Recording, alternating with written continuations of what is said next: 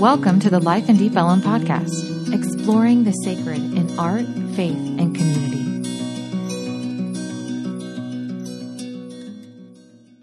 We all have our version of Jesus, right?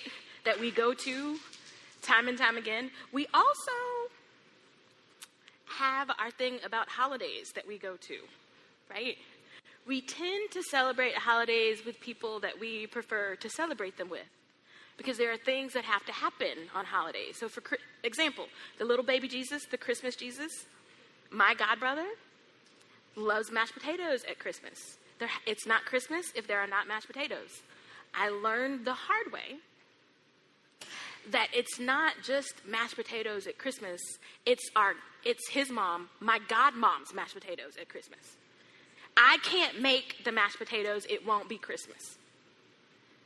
How many of you understand that? What about potato salad?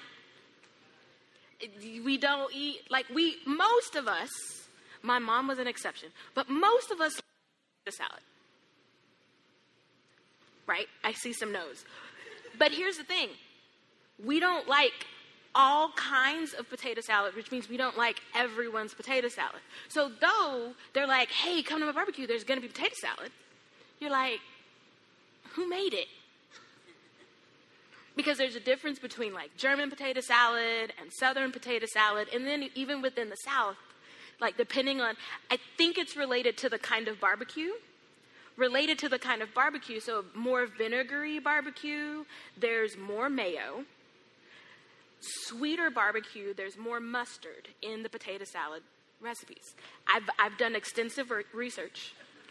I ate my way through several states trying to figure this out. I haven't written the paper on it, so if you Google it, it won't show up. But I believe this is how it happened. Now, here's the thing that we also know. My mom, I saw some heads about not liking potato salad. I didn't know until I was 16 years old. I think I shared with y'all that my mama didn't like potato salad. She made it several times a year. People requested her potato salad. I was about 16 years old. She calls me from my room. Why? Why? Am I in trouble? What's going on? I need you to taste the potato salad. Mama, why can't you taste the potato salad? I don't know why I didn't get slapped, but I didn't. I don't know how this is supposed to taste. My entire life explodes before my eyes. And I found out. So my mom's like, I don't know how this is supposed to taste. I don't like potato salad. I just make it because y'all asked me to, and y'all like mine. And that's the thing that happens with holidays. In the name of community and peace and belonging, we show up, and if we don't like someone's potato salad and we're a guest, we just fold our plate. You put your napkin on top of it, and you put your plate upside down in the trash, and then you put something on top of it. We hide when we're supposed to be connecting. And so as we approach the 245th commemoration of the 4th of July tomorrow, because of these ways that we know that we hide, these socially acceptable, funny ways that we hide, I want to ask the same question that actually Frederick Douglass asked in 1852. What to the American slave is your 4th of July? Now, we don't like to talk about slavery, enslavement, being a slave, who is considered a slave or not. But the legal definition of slavery is the status or condition of a person whom any or all of the powers attaching to their rights of ownership are exercised. With Dallas and North Texas in general ranking in the top 5, sometimes the top 3 in human trafficking. It's important that as a community charged with praying and loving and caring for one another, that we understand not just conceptually what slavery was, but what it is. Because we have to ask ourselves uncomfortable questions, just like Frederick Douglass did on July 5th, 1856. Now, mind you, you can eat the potato salad and then wait to the 5th like Frederick Douglass. He wasn't at the barbecue on the 4th turning over tables. Jesus did that he sat at the table, he enjoyed his potato salad, and then on the 5th, very reflectively, he asks, what to the American slave is your 4th of July? I answer, a day that reveals to him more than all other days in the years the gross injustice and cruelty that is a constant victimization. To him, your celebration is a sham, your boasted liberty and unholy license, your national greatness swelling with vanity. Your sounds of rejoicing are empty and heartless. Your denunciation of tyrants, brass-footed impudence, your shouts of liberty and equality are hollow mockery. Your prayers and your hymns, your sermons and thanksgiving, with all your religious parade and solemnity, are to the slave a mere fraud, deception, and hypocrisy, a thin veil to cover up crimes which would disgrace a nation. There is not a nation on the earth guilty of practices more shocking and bloody than the people of the United States at this very hour. Oof. It's hard to deal with complexities when we want to celebrate. But to hear Frederick Douglass's words are important when we try to understand how we sometimes mix these things that, are they really about church with church? Because see, what Frederick Douglass was pointing out was how the 4th of July was a prayer and a hope. A prayer and a hope that seemed contradictory to the other prayers and hopes that were happening at the very same time. See, for our curious and diverse community, it's not only important to have an understanding of inclusivity in the commemoration of July 4th, so including those who were questioning, including those who weren't quite sure. It's also important to have a clear picture of what actually happened in 1776 and 1777 that we decided to celebrate. Because see, the thing about it is that in 1776, and then when we decided to celebrate it in 1777, there was still a war raging. Independence or freedom, however you want to slice the nuance, had not been won. And it wouldn't be won until 1783. Whew. So somehow, we're 6 years into a bloodbath and 6 years away from knowing that we've won in any sort of way, and we decided to throw a party. We're just gonna. It sounds like putting up a tree during a pandemic. It sounds like having a parking lot service when we don't know how close we can get to one another. It sounds like having a birthday party and a birthday cake on the day that a preemie is born, but you're not quite sure how the years to come are going to go. It sounds like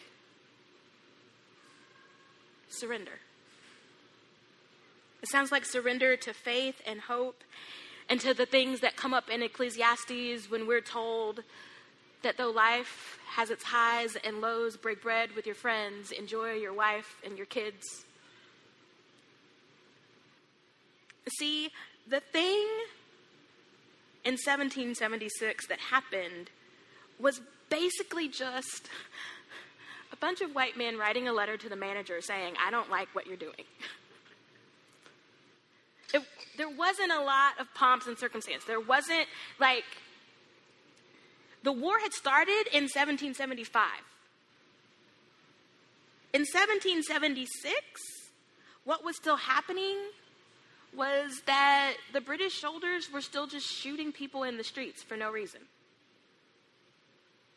That big tea party, that big protest, that big thing where they poured, the exact number is $100 million worth of damage. $100 million in today's money of tea into, it wasn't even the ocean.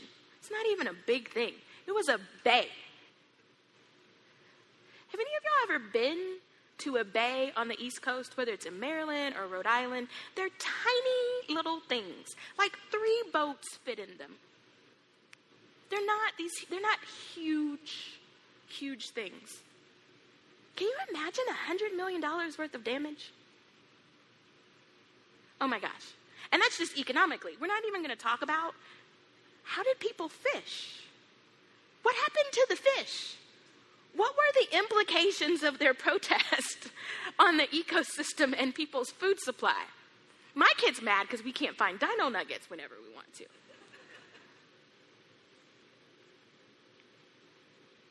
Before the Americans were celebrating on July 4th, 1776, they were just people who were scared. They were scared that they might get shot on the way to the store. They were scared that their sons wouldn't come home.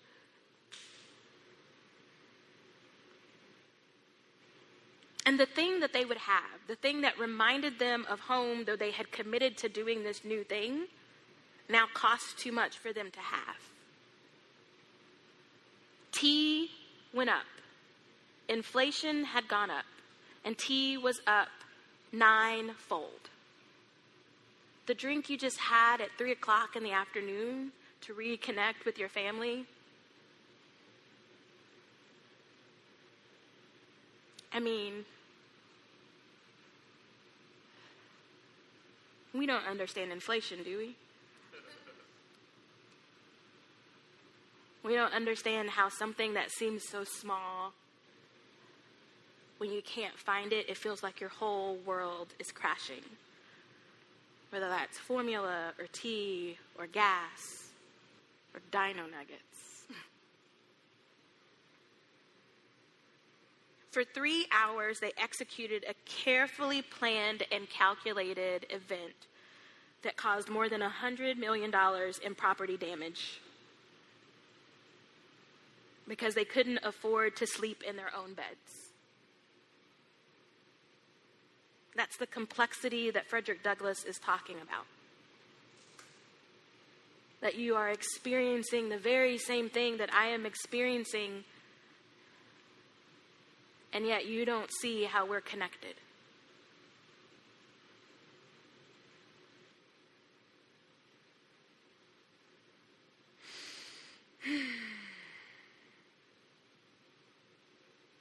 See, what the British were doing to the colonists was the very same thing that we see being done today. They were pulling people from their homes. They were stopping people in the streets. They were preventing them from having even the tiniest of joys.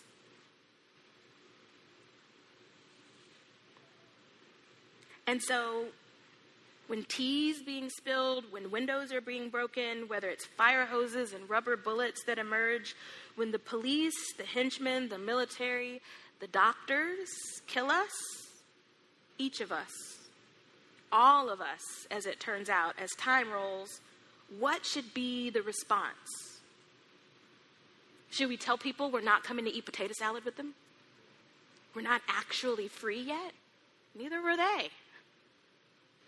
Not in the ways that mattered to them. Believe it or not, Jesus thought of this. We find the best example in our tradition as Christ followers by Christ himself in Matthew chapter 14. See, after Jesus had heard of the beheading of John the Baptist, through the power of King Herod, it's not just like, oh, I found out my friend died. I found out my friend died because the king said, can you make sure this guy's friend dies? Oof.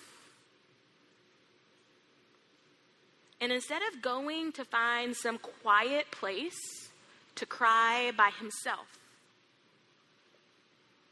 Jesus heads into the fray. He sat with the people, some of the same people that probably had laid offerings at King Herod's throne. And he broke bread with them, and he fed them. And as they sat in grief under the threat of attack together, because they were being seen with him, Chapter 14, starting around verse 9, reads, "The king was grieved, yet out of regard for his oaths and for the guests, he commanded it be given. He sent and had John beheaded in the prison. The head was brought on a platter and given to the girl who brought it to her mother. His disciples came and took the body and buried it. Then they went and told Jesus.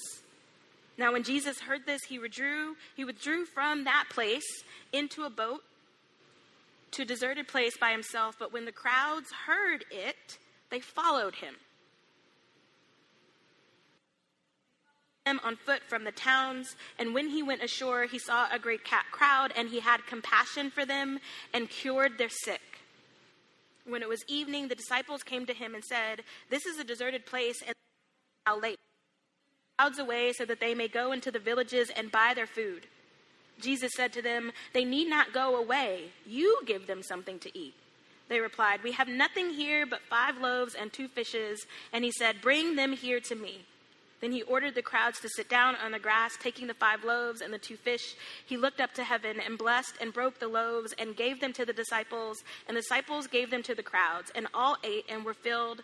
And they took up what was left over of the broken pieces, 12 baskets full. And those who ate were about 5,000 men, besides them women and children." We looked at this miracle in the book of John. But the story shifts just a little bit when we turn the prism and we learn of this story from Matthew. See, Jesus wanted to be alone. He was sad. John the Baptist, not only the dude who baptized him, but do you remember how John reacted when Mary showed up with her pregnant belly? Do you remember? He danced inside of Elizabeth. And when he realized he couldn't be alone, he could have taken the opportunity that he didn't have anything to feed them to be like, "Oh, well, disperse the crowd. We ain't got nothing for them. We're good. I've blessed them. I've cured them. Now I can go be alone." But he didn't. He pressed in even further. Friends, it's hard to understand where a human might find something like that. We push it off on Jesus and we're like, "Oh, that must have been his divine part."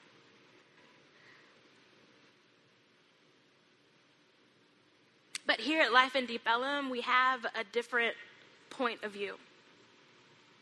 As artists and musicians, particularly in times and spaces like this, where there's complexity among the celebration, artists often give us something to hold on to before the smoke and the fog that obscure things has cleared. Maya Angelou told us that the truth is no one of us can be free until everyone is free. And so today, beloveds, in all the ways that I show up, as someone's mom, as someone's daughter, as someone's pastor, as a woman, as someone who loves Christ, as the daughter of an immigrant, there are so many ways that I grieve. Though I know, had I been born in any other place or time, honestly, y'all, they'd have killed me. I wouldn't get to be in community. And so, beloveds, how do we sit with each other in grief when there's a party going on? How do we eat and break bread when grief overtakes us? Christ says we nourish ourselves together, as we have both light and burdens. We've talked about this before. We painted and wrote our burdens on a rock, and you took them home, and you've done with them whatever the Spirit said. But in this moment, sometimes it's not our burden. It's not the one we've tucked away someplace privately. Sometimes Even as we pick up rocks that are heavy to us and we put them in some place sacred, they just keep showing up.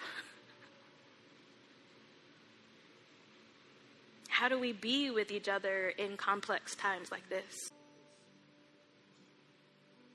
Christ said, we go into the fray. We find a way to sit with each other, even if it means stuffing bread in our mouth so we don't say anything wrong. And so in this moment, I'd like you to hold your rock, or the rock that belongs to some large cultural burden that you have a hard time naming or understanding. And I want you to turn the light on your candle and hold that as well. Because even when we are burdened, just as in celebrations, there is light. The Christ candle is with us once again, this time via the Holy Spirit in these ordinary times. And so I pray, give to each of us a candle of the Spirit, O God, as we go down into the deeps of our being. Show us the hidden things, the creatures of dreams, the storehouse of forgotten memories and hurts. Take us down to the spring of life, and tell each of us our nature and our name. Give us freedom to grow in order that we may each become that self, the seed of which you painted in us at our making. Out of the deeps we cry, O God.